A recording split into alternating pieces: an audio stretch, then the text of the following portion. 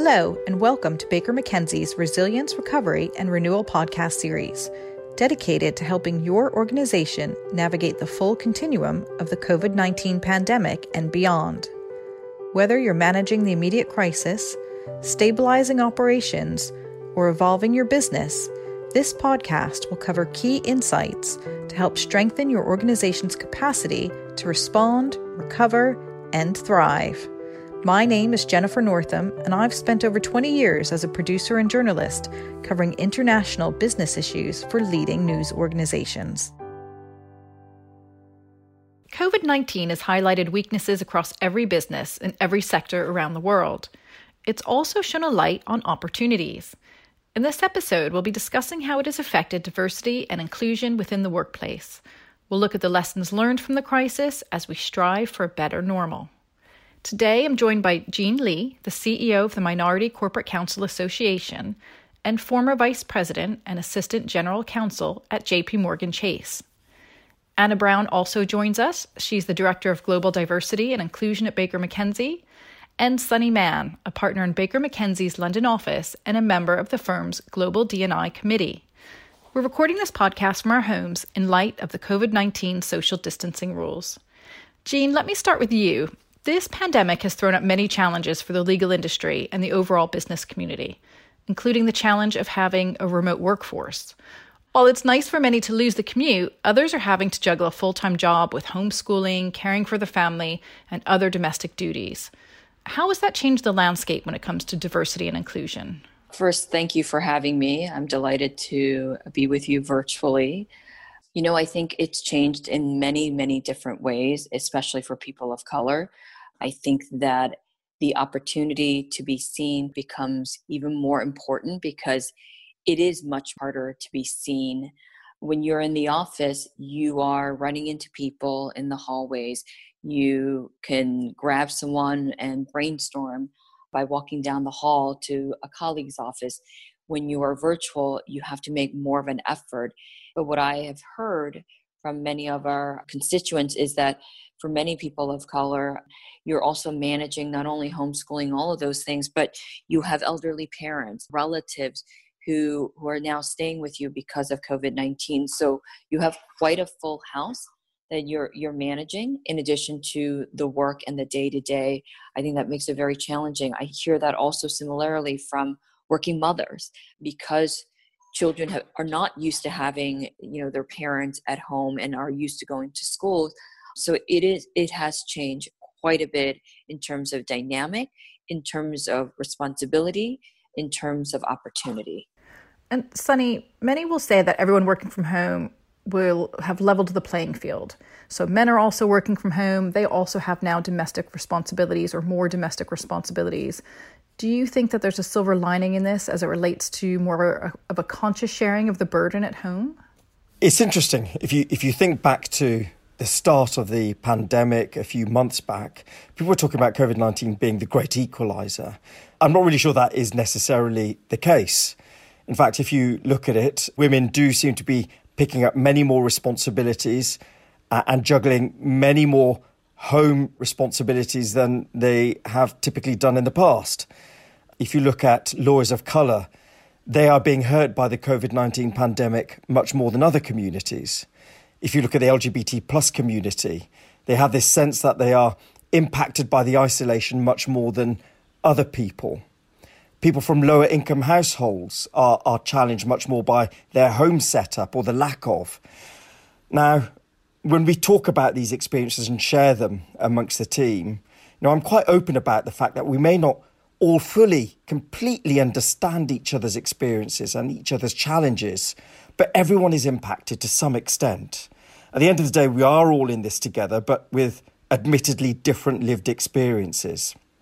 And so I think what we all have to try and do is just listen to each other, do our best to empathise, provide as much flexibility as we feasibly can to colleagues. And I'd like to think if there's one good thing that's going to come out of this very challenging experience, it's that we all have a little bit more humanity and we're all open to understanding each other's challenges more. Now, Anna, Sunny's already touched on this, but the data really is beginning to show that the pandemic is disproportionately impacting communities of color and women in many parts of the world. What should companies look to do so that they can help mitigate this impact? Thanks so much, Jen, and so nice to be with you and Sunny and Jean today. And that's right. I mean, I certainly agree with what Sunny has said. We are certainly seeing the impact of COVID-19 on different communities, in particular with communities of color. I think one thing companies can do, and I've certainly seen this at Baker McKenzie, is check in on people. Reach out. So much of this is, being close. Having a focus on well-being is so critically important right now, not just the physical well-being, because of course this is a health pandemic, but also the mental health well-being. And for all of the reasons that Jean has stated and that Sunny has stated, isolation, feeling disconnected, some people being alone, others being overwhelmed, taking on becoming teacher and parent, and as well as our day-to-day work responsibilities can all have a toll. So well-being is critical and important, and staying in touch, I think, is part of that, but also for businesses to be flexible. I think this is one other thing that Sunny mentioned. In terms of we may need to work differently in terms of hours of availability, and to be able to recognize that may need to happen as well. And also in terms of our ability to continue relationships, the mentoring, the sponsorship. These are important relationships that existed, hopefully, for many people before COVID. They need to continue to grow during this time. So all very important. And Jean, I have a similar question for you, but really in the context of the global financial crisis. In 2008, we saw a similar story as it relates to who was most impacted. What are some lessons learned from that crisis that we should really be taking into consideration today? I think that when you're in times of crisis, people go to what's comfortable. And I think that's what happened in 2008 when people thought about, okay, what can we cut? What can we focus on? Where do we invest more? And I think in 2008, and it's different now because to our point earlier, we're virtual. So in addition to dealing with the financial crisis that is coming about, and I think hopefully this is much more of a continuing liquidity issue rather than a solvency issue that we saw in 2008, which is completely different. But I think one of the things that we really need to remember is that diversity and inclusion is important. It has become a fabric of how we do business. And more importantly, law firms like Baker McKenzie and clients have made a lot of effort in the last 4 to 5 years, and we are starting to see progress. Albeit small, but we are starting to see progress, and people are starting to focus on really incorporating diversity, equity, and inclusion as a part of the way in which they do business. And I think it's important for law firms or any business not to forget about that piece and not to lose the gains that they have made, however small it is, and to continue to push forward. We really can't afford to lose associates of color and people of color like we did in 2008. And I think with collective collaboration between clients and law firms, that will not happen in the way it happened in 2008. So really keeping a focus on D&I as we have in the past few years and not losing sight of that because we are virtual. Once again, it is very easy, out of sight, out of mind. Great points. So Sunny, then, what are some of the essential things maybe for corporate leadership that they should keep in mind about how the crisis is impacting those different communities and in different ways? I mean, especially as more jurisdictions move towards, the full or partial reopenings. Sure. I think when I think of leadership and what they've got to be focused on today, I think the message is actually quite simple. If you want to win the war on talent, if you want to continue maintaining strong decision-making processes, if you want to keep on having high levels of innovation within your organization, if you want to keep on driving employee motivation and satisfaction, if you want to continue having a robust and strong profile and reputation in the market, now is not the time to go soft on inclusion. Today, decisions are being made around business plans, business priorities, budgets, cost cutting, and inclusion needs to be woven into the heart of that strategy. And it needs to be done today, not next year, not in 6 months when we're emerging out of this crisis. That may be too late. Inclusion, diversity, these are pillars that need to be at the heart of a corporate strategy today. So Gina, Sunny says, and as as you've said, we've seen that momentum in recent years and how important diversity and inclusion is when it comes to corporations really prioritizing that. I mean, how has this pandemic really influenced that commitment? What are some of the things that you're hearing from the corporate leaders that you speak to? And are there any major changes in that commitment or new priorities that might have cropped up from this crisis? I think most, if not all, of the corporate leaders that I have connected with in the last 90 plus days have doubled down on inclusion.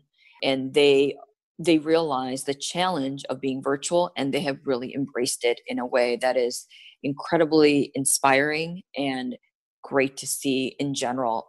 One of the many things that I hear as a common theme across the board from many of the general counsels whom we work with is that they're checking in more. They're more accessible.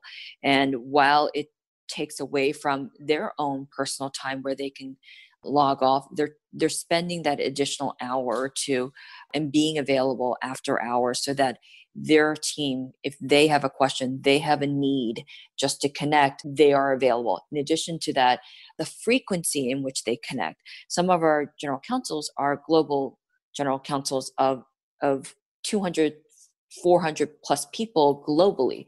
They're having global town halls so that they can connect with more of their teams collectively together. And they're also having it more. Rather than having it once a quarter, they're having it once a month. They're also making sure how they incorporate inclusion. One of the things that some folks have talked about is, okay, if we're asking people to work remotely for a couple of weeks, that may not be a big deal, but working remotely for a few months, it creates challenges for people. So a lot of leaders have incorporated budgets so people can buy a comfortable desk, a comfortable chair, so that they have what it takes to produce their best work.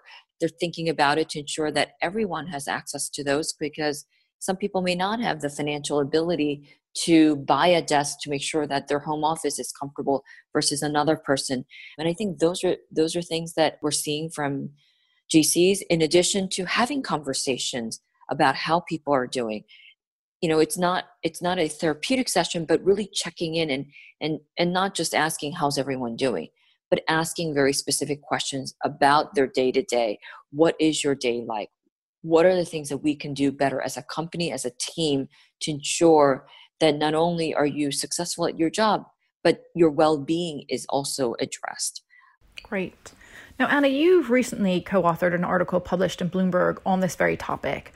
I'd love to hear from you about the critical nature of mentorship in times of crises such as this. Could you just share a little bit about that with us? We know, as I mentioned before, that during these times when we're not together, that sometimes relationships become distant, right?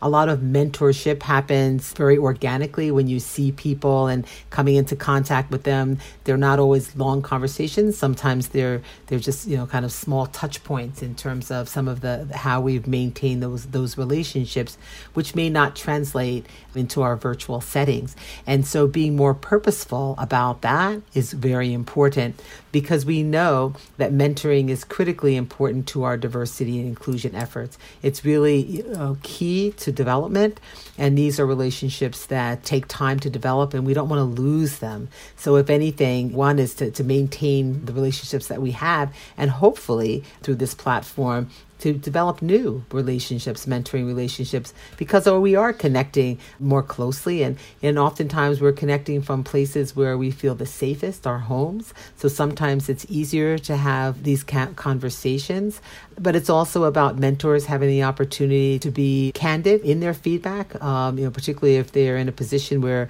they can evaluate work and other performance, and that's very, very helpful. What we have found in the past is that type of feedback in terms of ways that we can challenge ourselves is critically important to pivoting to behaviors that can be more helpful in terms of career advancement. So all of that is very important. One other thing that I might add to that Jean mentioned on in terms of companies and corporations, we are hearing, Baker McKenzie, we hear from clients on maintaining the importance of diversity and inclusion. I think it's wonderful. We welcome that. I remember back in 2008, where things just happened very, very quickly. And one of the things I'm seeing right now is so much more innovation. in terms of how we respond. These virtual platforms are such a game changer. I think in our, if they call it the next normal, that hopefully will bring forward some of these wonderful new habits that have developed and, ways of staying in touch and being able to communicate better, because we have had to do that, right? We've had to have more communication, better communication, greater clarity. We sure have. And finally, I'd like all three of you to give us some insights on protecting those gains that we've made in increased representation as we navigate through these challenges. I want to hear your advice to leaders, to diversity professionals, to affinity groups, and to diverse talent. Jean, if we can start with you, can you give us some advice for leadership? I would say be honest, be vulnerable, and listen. It's been a tough time in the United States. There have been many protests in addition to dealing with COVID-19 because of the racial disparities in this country. To say that it will just pass and ignore or be silent, it's going to hurt communities and your employees and your colleagues and your team even more. So be honest, be vulnerable, and share your thoughts and listen. I think those are the three things that I would say to leaders. Great advice. Anna, what's your advice for affinity groups and diversity professionals? We have to be proactive, constantly. And I couldn't agree with with what Jean said in terms of that vulnerability. That's very key to having honest and candid dialogue and conversation. But being purposeful is also extremely important. That, to make progress, we have to be thoughtful about this. We have to be proactive. And we also have to recognize that inequality is a global concern, and that it's a concern, for our society, for our businesses, and for all of our communities. As Jean mentioned, certainly the current situation in the U.S., that have occurred have shown us, clearly how we have to continue to be proactive, to stand up when we see things that are not right, that are inappropriate, to use our voice that we have. And these are all important things that we can do as individuals, not just with regard to our organizations, because at the end of the day, it's through our individual efforts that really help to change a culture. Great. And Sunny, we're going to leave you with the last word. What is your advice for diverse talent? Always dangerous to leave me with the last word, but happy to do so. So I have to agree with that.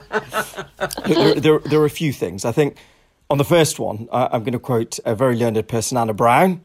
So you heard Anna say a few minutes ago, reach out.